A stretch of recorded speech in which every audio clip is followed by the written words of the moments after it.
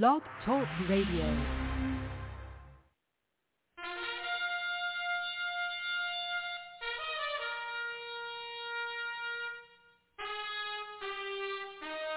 After the death of Solomon, God divided the kingdom of Israel into two houses. There were 10 tribes in the northern kingdom known as the lost tribes of Israel. They were cast out into the world because of their great sin against God. However, God promised in the last days he would gather these lost tribes back to Israel before the return of our Lord. Unknowingly, some of the churches made up of these lost tribes, known as the house of Ephraim.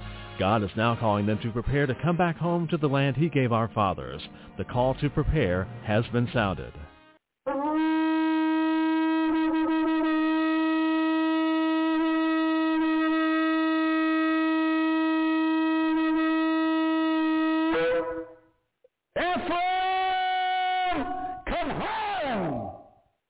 Welcome, Ephraimites, and Shalom. This is your host, Sister Donna Deckard, and this is the House of Ephraim show with Cradle of Hope on Tuesday, January the 23rd, 2024. Wow, January is about over. Can you imagine that? Yes. Well, today is Teachers Tuesday, but first, a word from our announcer. And now, from Cradle of Hope are some important announcements for you. This month, from Cradle of Hope is a must-have gift offer, the transition of the church. God has transitioned the church since the days of the book of Acts. Don't miss out on this last and greatest move of God. Jesus Christ is returning for a church full of power and glory. This transition will bring the church forward. Send a gift of $25 or more.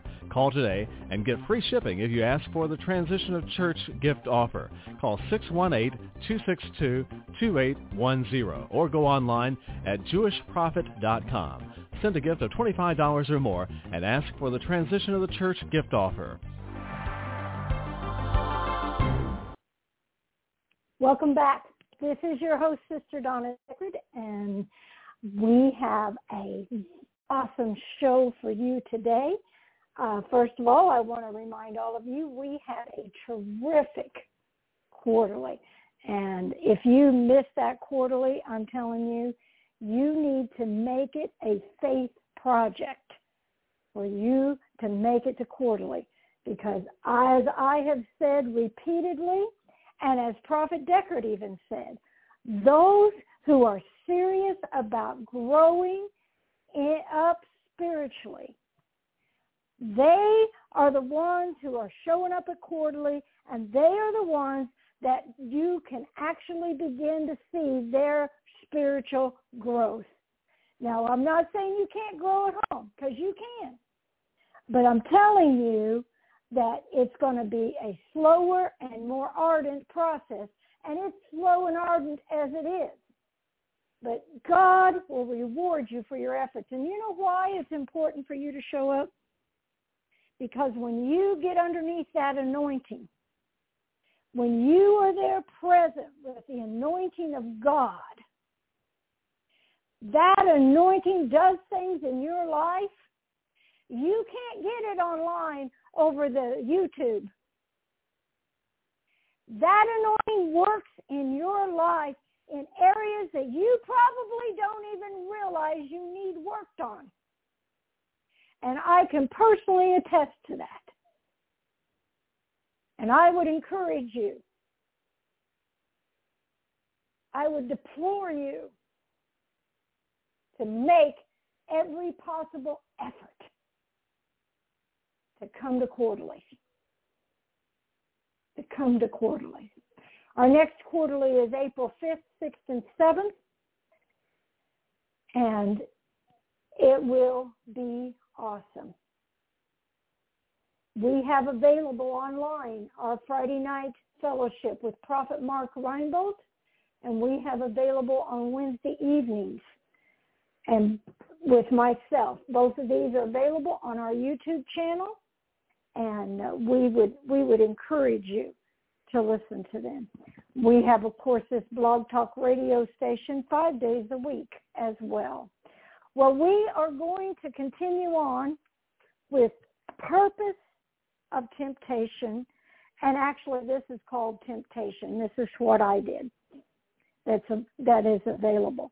But it's based on prophet sermons of the purpose of temptation.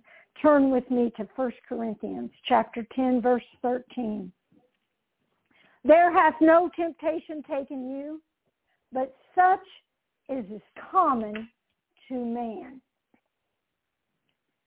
And I have repeatedly said, whatever it is you're going through, it's not anything unusual for man to go through. It's nothing unusual. It says so right here. It's common. But God is faithful. Say, God is faithful. God is faithful. Who will not suffer you to be tempted above what you are able, but with the temptation will also make a way to escape, that you may be able to bear it. Some of you say, Sister Donna, there's some things that's going on in my life. I don't think I can bear it. Well, quit thinking about it and turn it over to God. Quit thinking about it. God's word is either a truth or it's a lie.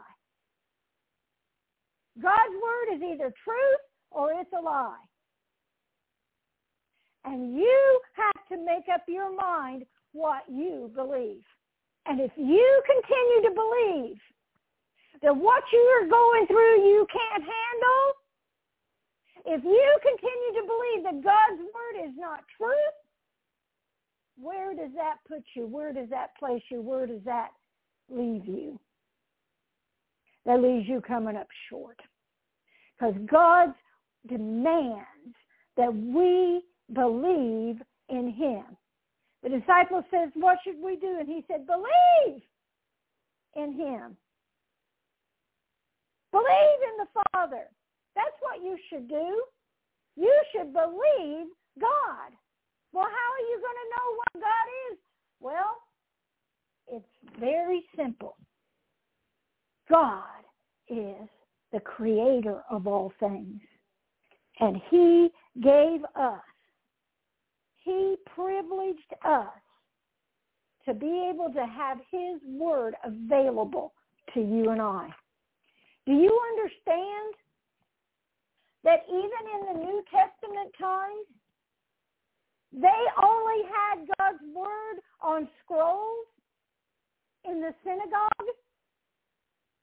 It's only been in the last few centuries that we have had available God's word in our hands.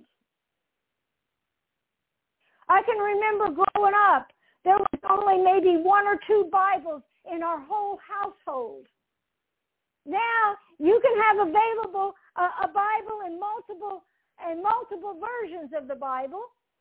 And if you don't have a physical Bible, you have on your phone the ability to get an app that has multiple versions of the Bible on it. You can do it on your computer. You can do it on your phone app. You can do it on your iPad, your iPod. It's available to us.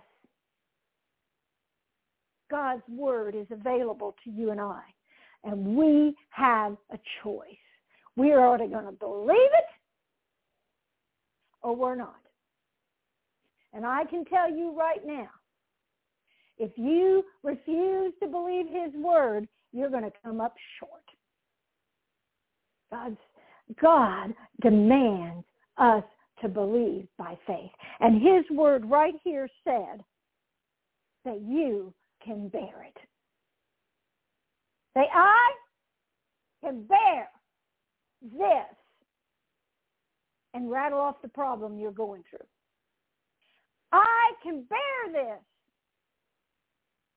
Your mind says I can't, but you have to understand God's word says you can. He will make a way for you to escape.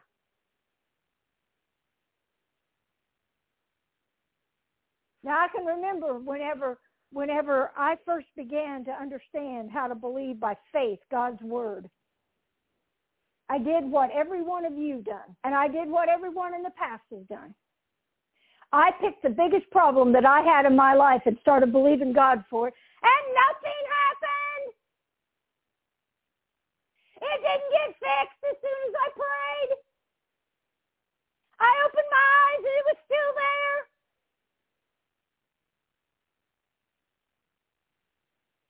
God demands us to grow. He demands us to grow. Do you understand? Growth is slow and ardent. You start out with the little things. You start out with the small things. You start out with the easy things to believe God for. And you gradually keep building and building and building and building. And eventually, the big things will come to pass. Oh, every once in a while, a miracle will happen. And a big thing will be solved for you. A miracle of God. But God demands that we grow. And he understands that if he gave us all the big things in our life, we would not learn anything. God wants us to learn. You see, if God gave you the finances that you think you need to be able to make ends meet, you would end up in a financial mess bigger than the mess you're in now. Why? Because you don't know how to handle your money and your finances. And God demands that we learn how to handle what he has given us. He demands it of us. God gives a promise. It's linked to a principle or a condition, followed by a problem, a temptation, which is in the wilderness, leading to that provision. Temptation is not real unless there's the real possibility of failure. Temptation is not real unless there's a real possibility of failure. Do you understand that? The reason you are going through what you're going through, there is a possibility of failure. There's a possibility of failure. And you are going to have to learn to go through that and pass, not fail. See, God has a pass-fail grading scale. Turn with me to Luke chapter 2. Chapter 2. Christ was tempted. Christ was tempted with the real possibility of failure. Luke 2, verse 40. And the child grew and waxed strong in spirit. The child grew and waxed strong in spirit. He just didn't get zapolied with all this information. He had to grow and get strong in the spirit. And he was filled with wisdom, and the grace of God was upon him. Now, his parents went to Jerusalem every year for the feast of Passover. And when he was 12 years old, they went to Jerusalem, and after the custom of the feast, and when they had fulfilled the days, they returned, and the child Yeshua tarried behind in Jerusalem, and Joseph and his mother knew it not. Now, I know I've heard preachers say, well, what kind of parents were they? Well, you see, this was a national event, okay? And that whole clan, that whole family traveled together. And they probably figured, hey, he's with Aunt Susie or Uncle George or whoever. And they didn't know he wasn't with them. And when they supposing he'd been in the company, went a day's journey, they saw him around the kinfolk and the acquaintances. And when they found him not, they turned back again to Jerusalem seeking him. So we've already had a whole day. It came to pass that after 3 days, they found him in the temple, sitting in the midst of the doctors, both hearing them and asking them questions. These were doctors of theology. These were men who were educated in the Scriptures, had studied the Scriptures, and he, a 12-year-old boy, is having conversation with them. Now, I remember when I was in high school, I can remember I would go to church camp, and I loved to volunteer for KP duty, because after the lunch, the preachers would all come into the cafeteria, and they would just sit and relax and talk. And I would be sitting there mopping the floor, cleaning the tables. And when I would get done, I'd sit down and I would listen to them. But now, believe me, I wasn't answering questions and I wasn't asking questions. I was just listening. But I loved to sit and listen to the knowledge that these men of God had. I was drawn to it. Yeshua was drawn to it. But there was something different about Yeshua. Remember back there in verse 40? He grew and waxed strong in spirit, filled with wisdom. And it came to pass after 3 days they found him in the midst of the doctors, both hearing them and asking them questions. And all that heard him were astonished at his understanding and his answers. Yeshua had grown in wisdom to the point that it astonished the theologians of the day. And when they saw him, they were amazed. And his mother said to him, Son, why hast thou thus dealt with us? Behold, thy father and I sought thee sorrowing. And he said to them, How is it that you sought me? Now let me tell you something. Yeshua looked at her and said, What do you mean you were seeking me?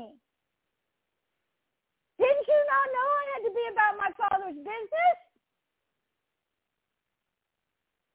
He's like, this is what I'm here for.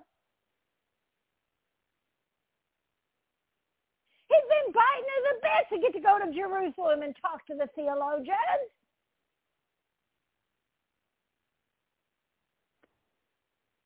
And he said to them, I read that, verse 50. And they understood not the saying which he spake. And he went down with them and came to Nazareth and was subject to them. Even though he had all this wisdom that he could astonish the theologians, he submitted to his mom and dad. But his mother kept all these sayings in her heart. And look at verse 52. And Yeshua increased in wisdom and stature and in favor with God and man. So Yeshua was well knowledgeable about the Scriptures. He had understanding of them. Now I want you to look in chapter 4, verse 1. And Yeshua, being filled with the Holy Ghost, returned from Jordan and was led by the Spirit into the wilderness, being 40 days tempted of the devil. And in those days he did eat nothing, and when they were ended, he afterwards hungered. And the devil said to him, If thou be the Son of God, command this stone that it be made bread. Now remember, a temptation is not a temptation unless there's a real possibility of failure. We just read that he hadn't ate for 40 days. He was hungry. And the devil's saying, hey, you're up here in the wilderness. There's no fresh, hot, piping bread coming out of an oven. You can turn that stone into bread. And Yeshua answered him, It is written that man shall not live by bread alone, but by every word of God. Now let me tell you something. If that 12-year-old boy hadn't been learning and growing and studying, this grown man could not have quoted that scripture.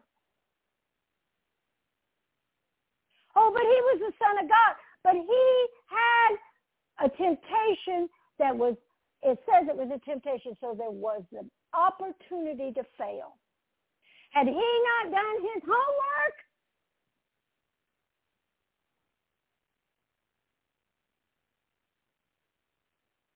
he would have been failing this temptation. The devil, taking him up to a high mountain, showed him all the kingdoms of the world in a moment of time.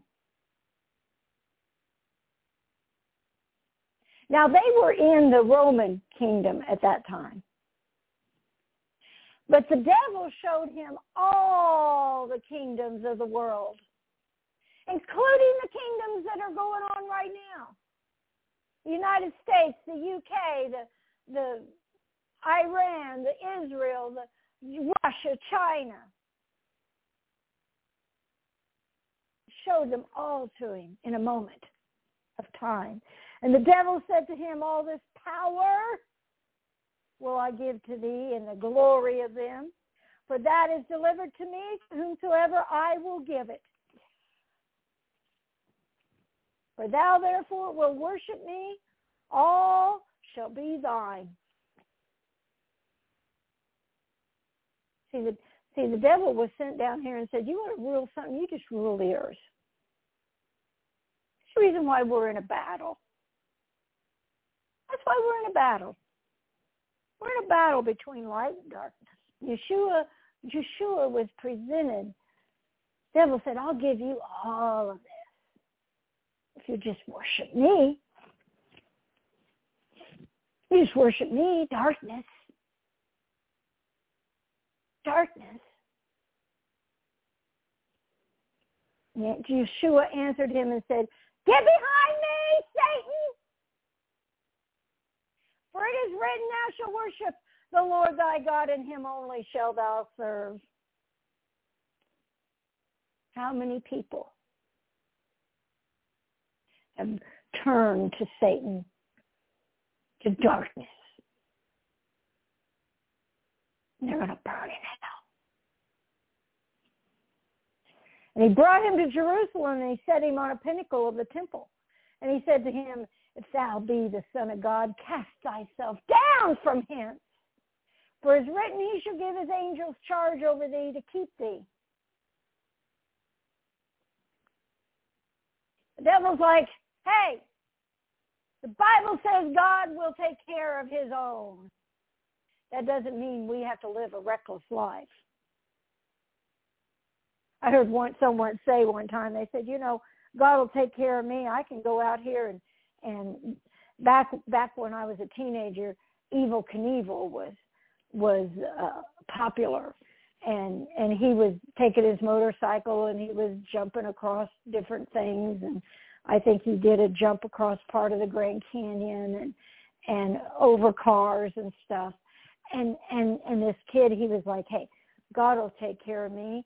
I can do these things and I won't die. And the devil was saying, hey, Yeshua, cast yourself down. Because if you're the Son of God, the angels will catch you and you won't be hurt. And in their hands they'll bear thee up, lest any time you dash your foot against the stone. And Yeshua answered him, it is said, thou shalt not tempt the Lord thy God. When the devil had ended all the temptation, he departed from him for a season. Yeshua gave us the key to overcoming temptation. He gave us the key. But I want you to notice it says the devil departed from him only for a season. He's got no smooth foot. He don't just go, oh, well, blah, blah, blah. No, he keeps trying. He keeps trying. He keeps trying. He keeps trying. He keeps trying. That's the way he is. He keeps trying. But Yeshua gave us a key here. We are to overcome temptation with the Word of God. That's how we overcome it. It's with the Word of God. Wherever sin or confusion reigns, Satan has an open door.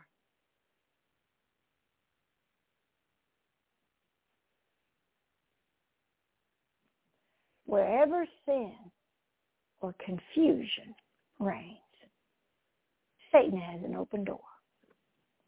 There are three main areas.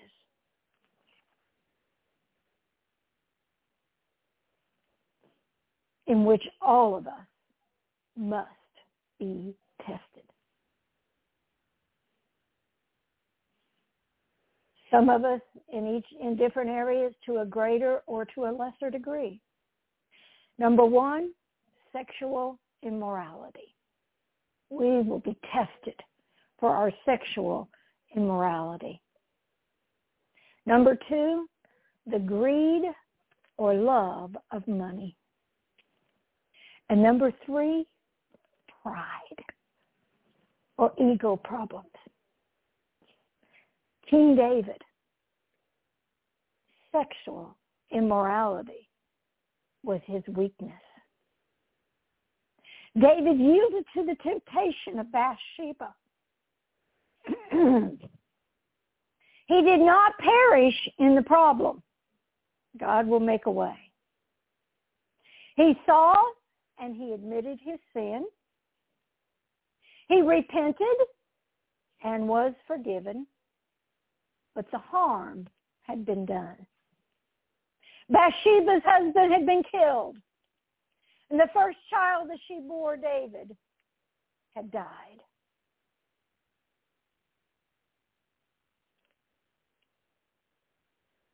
Sexual sin is rampant in our world right now. Rampant in our world.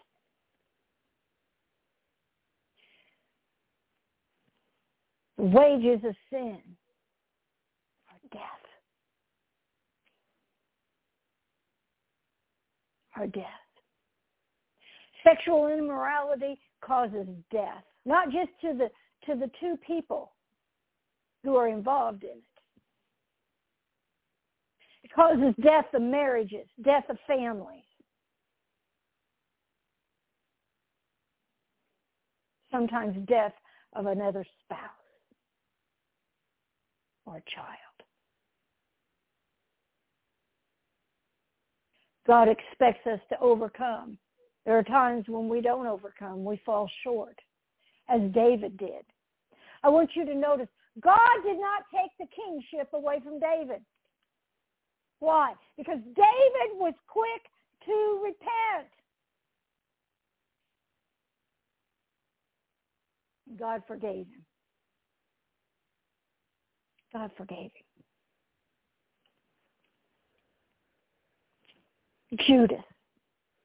Judas, his sinful stronghold was greed, the love of money.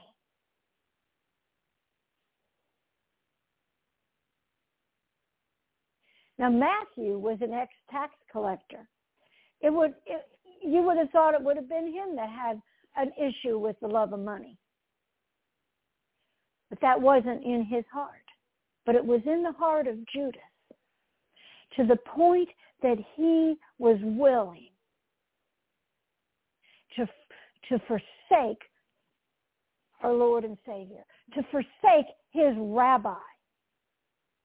See, he was following Yeshua too. He had sat and heard the meaning of the parables. But what did James tell us?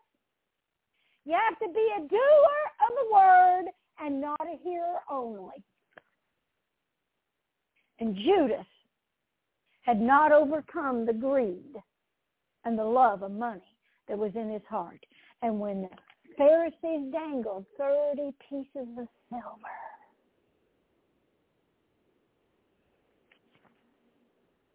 he was willing to forsake Yeshua.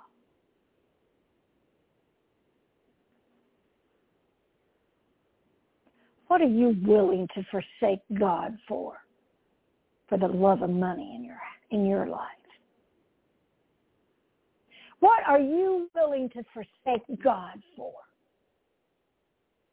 for the love of money, for the greed in your life?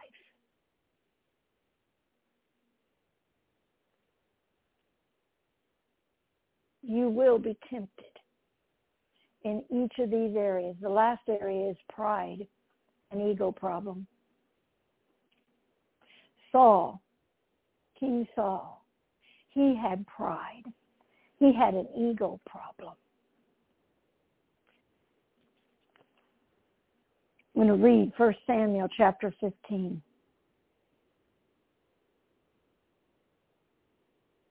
He erected a monument to himself after winning a battle. Look at me! I'm King Saul!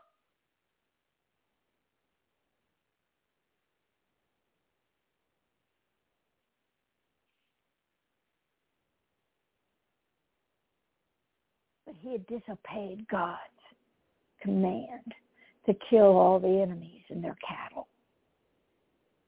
Samuel the prophet confronted Saul, but he refused to admit his sin until God took away his kingship. Do you see the difference between him and David?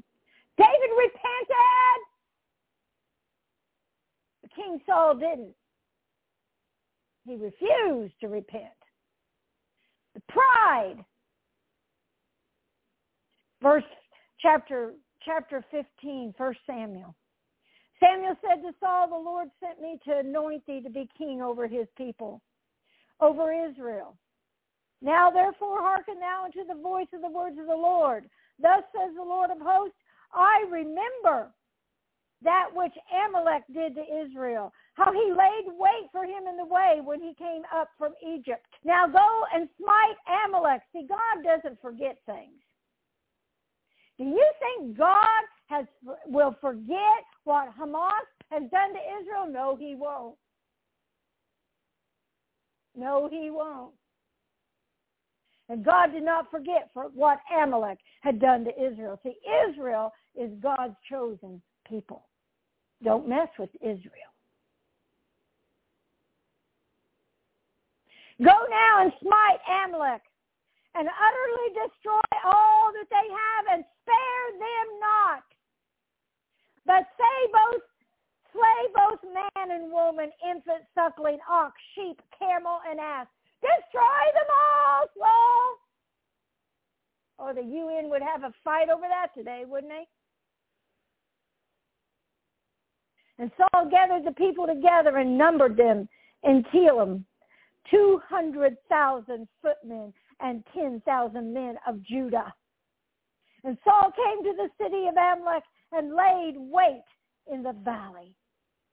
And Saul said unto the Kenites, Go, depart, get ye down from among the Amaleks, lest I destroy you with them.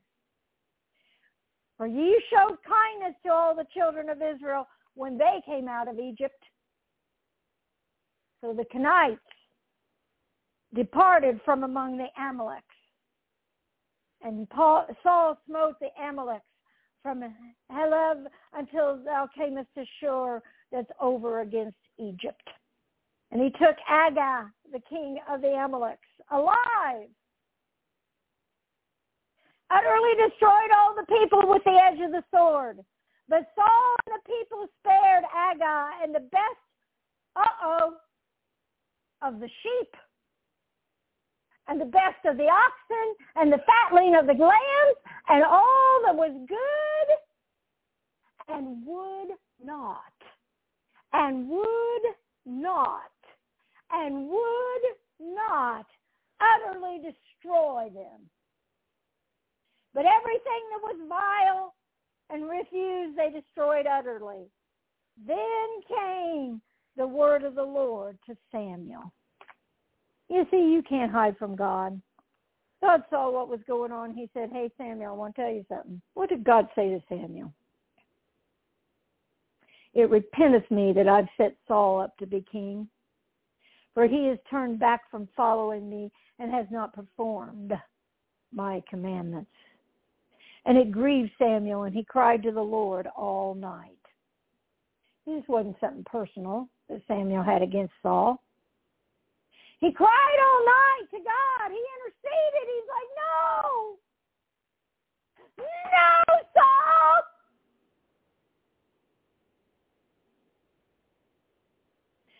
Samuel rose up early to meet Saul in the morning.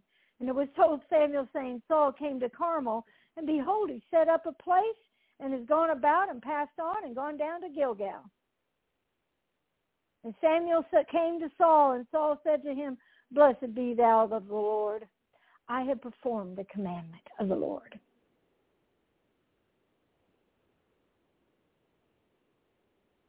Saul had lied to himself. He said, hey, Samuel, I have done what the Lord told me to do. His pride had even blinded himself.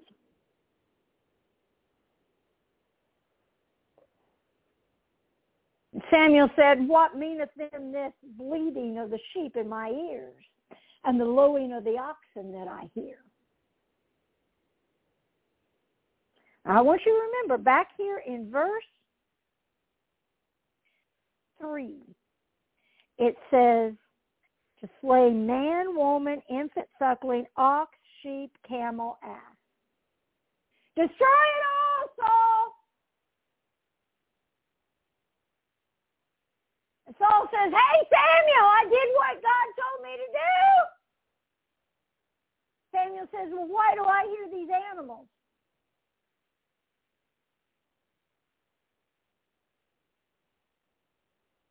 And Saul said, now this is typical, they. You ever had a child say, they? Everybody else, they do it. Why did you disobey me? Because they do it. Saul said, they. They have brought them up from the Amalekites, for the people spared the best of the sheep and the oxen. Oh, but it was for religious reasons, Samuel. It was to sacrifice unto the Lord God Almighty. And the rest we have utterly destroyed. Spirit of religion, too, wasn't it? We're going to sacrifice these to the Lord God. Oh, I've done everything God told me to. We destroyed the rest of it. But God said destroy it all. And then Samuel said to Saul, and I will tell you what the Lord has said to me this night. And he said to him, say on. I'm telling you, Saul, the pride in Saul, the ego of Saul. We have the same ego in our lives. And Samuel said, when thou wast little in thine own sight, was thou not made of the head of the tribes of Israel, and the Lord anointed thee king over Israel? And the Lord sent thee on a journey and said, go and utterly destroy the sinners of the Amalekites and fight against them until they be consumed. Wherefore then did thou not obey the voice of the Lord, but did fly upon the spoil and did evil? It was evil. It was evil in the sight of the Lord. Do you understand that disobedience to God is evil in his sight? Ouch. But I want you to look at verse 20. I want you to look at the pride and the arrogancy of this man. And Saul said to Samuel, yea, I have obeyed the voice of the Lord. And I've gone the way which the Lord sent me. And I have brought Agag, the king of Amalek, and have undoubtedly destroyed the Amaleks. But it was the people that took the spoil, the sheep and the oxen, the chief of the things which should have been utterly destroyed. Sacrifice unto the Lord God in Gilgal. Do you see the difference between him and David? Do you see the lack of repentance? The arrogancy, the pride?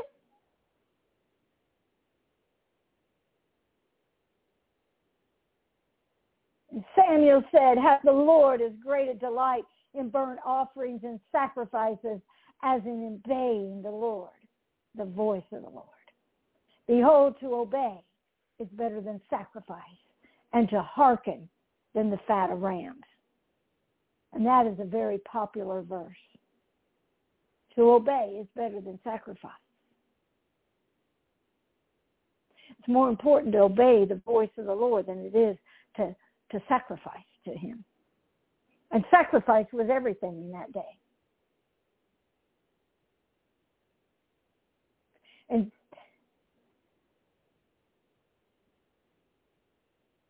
verse 23, for rebellion is a sin of witchcraft. Stubbornness is an iniquity and idolatry. Do you understand? The Bible says if you commit one sin, you've committed them all. Saul was being rebellious, and it was equivalent to witchcraft. And Saul was being stubborn. It was equivalent to iniquity and idolatry. Because thou hast rejected the word of the Lord, he has rejected thee from being king. Now I want you to see how Saul changed tunes now.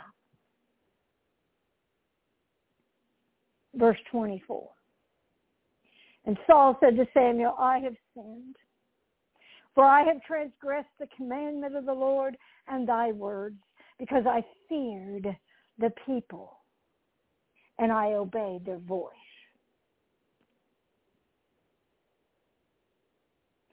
Saul was more concerned about the people's opinion than he was God. How many of us have been concerned about people's, well, what will people say? What will people say? And God says, I told you to do such and such. Oh, God, what if they might make fun of me?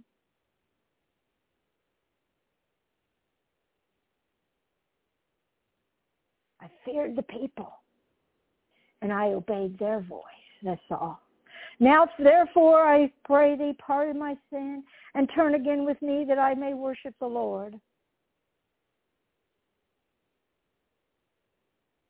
Saul was not repentant until God had taken the kingdom away from him. Verse 26, and Samuel said to Saul, I will not return with thee, for thou hast rejected the word of the Lord, and the Lord has rejected thee from being king over Israel.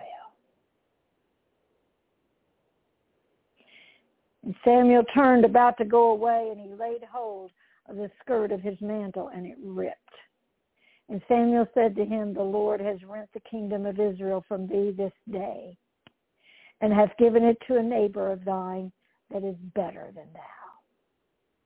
You don't think that while he was chasing David those years trying to kill him, that this didn't ring in his ears? God has ripped the kingdom from you, Saul, this day, and your neighbor who's better than you, he's given it to.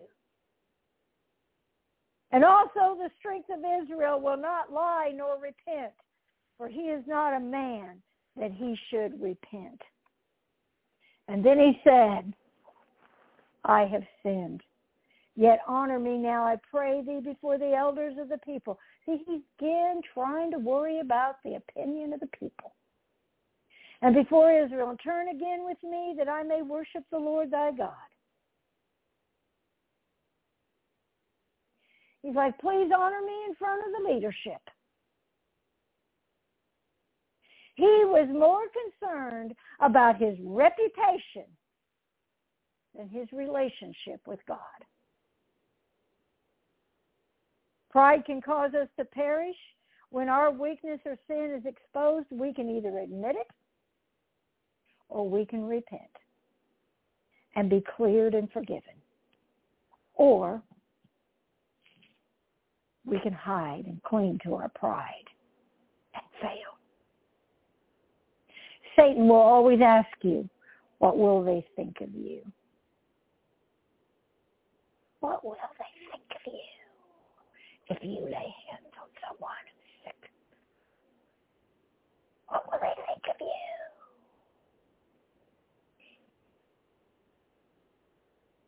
If you tighten your budget belt, believe by faith to come to glory, what will they think of you? Turn to 1 Corinthians chapter 10, verse 1 through 6. Paul warns here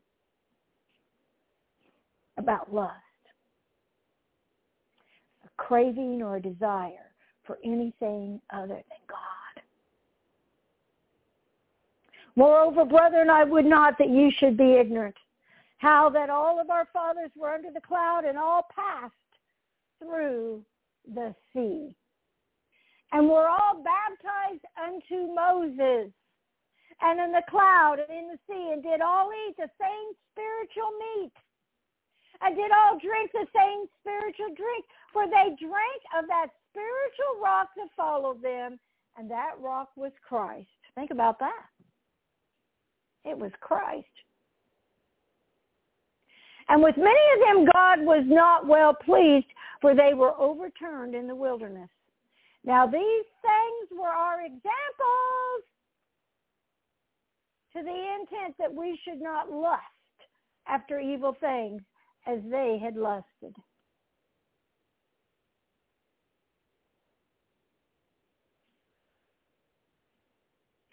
It was to teach us not to lust after things. You see, God He can send an overabundance of what we crave for. He can send an overabundance of what we crave for.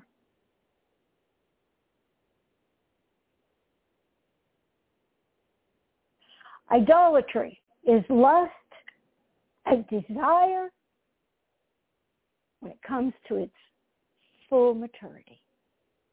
Verse 7. Neither be you idolaters as some of them, as is written, the people sit down to eat and drink and rose up to play. We're to love the Lord thy God with all of our mind, our heart, our entire being, with all of our might. We test God when we demand more than the adequate supply he's given us.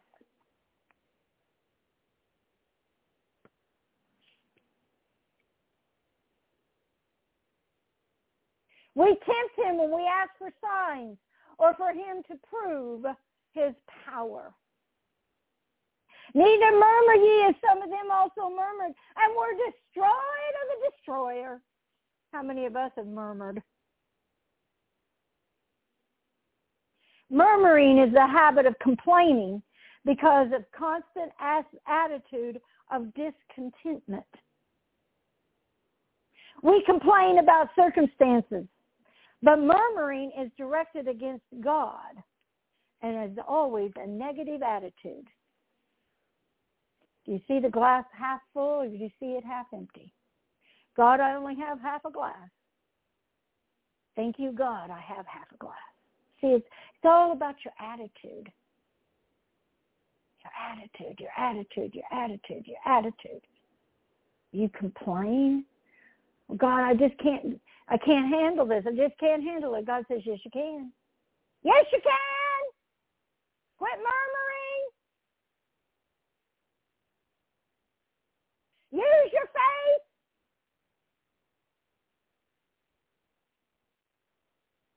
Verse 11. Now these things happened to them for examples. They were written for our admonition, upon whom the ends of the world has come. That's you and me. This was so we can learn from their mistakes. Therefore let him that thinks he stands take heed, lest he fall.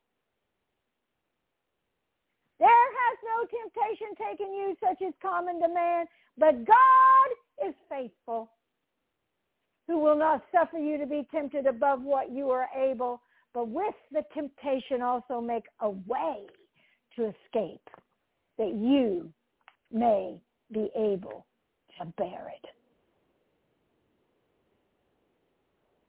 Temptation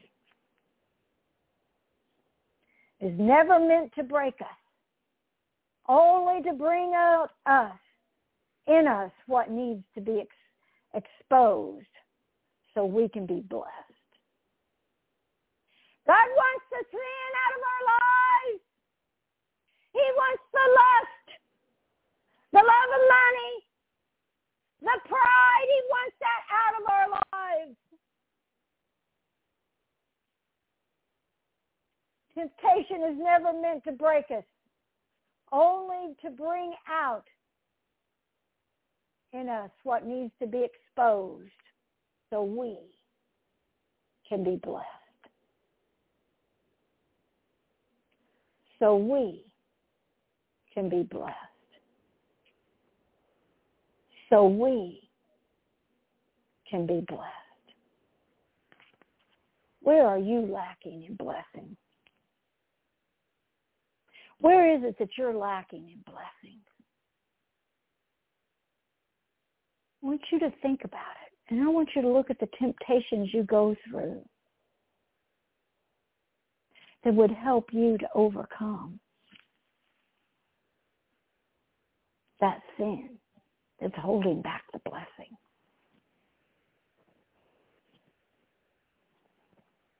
That sin that's holding back God's blessing. What is it? Is it sexual immorality? Is it greed, the love of money? Pride? An ego problem? What is it that's holding you back?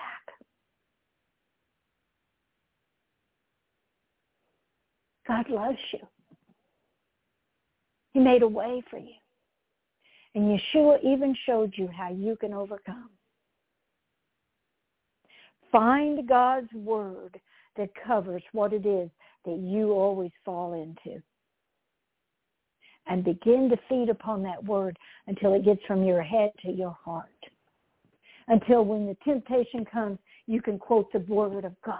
Man will not live by bread alone, Satan, but by every word. Every word of God. But we have to eat. Yeah, we do. And Yeshua needed to eat. But there was going to be food when he got down off the mountain. He didn't have to give up and serve Satan to get fed. And he knew that. He knew that. If you be the Son of God, I'll give you all these kingdoms if you worship me. Thou shalt not worship any other gods. If you be the Son of God, jump down off this will take care of you. Thou shalt not tempt the Lord thy God. Yeshua gave us the example. God said, you have not gone through anything while you're not able.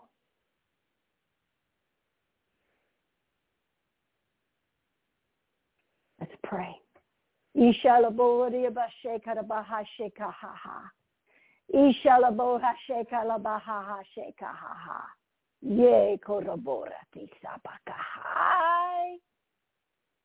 Father, I come before you. I lift up those who are listening today. I lift up those who are in the midst of temptations. And Father, I pray for them that this teaching today has been helpful to them, that they can overcome with your word, Father. That they can recognize what it is that they're going through and why, and how you are bringing this about so that they can overcome, so you can bless them. I lift them up to you, Father, in Yeshua's name. Amen. With shalom, and remember that with God, all things are possible.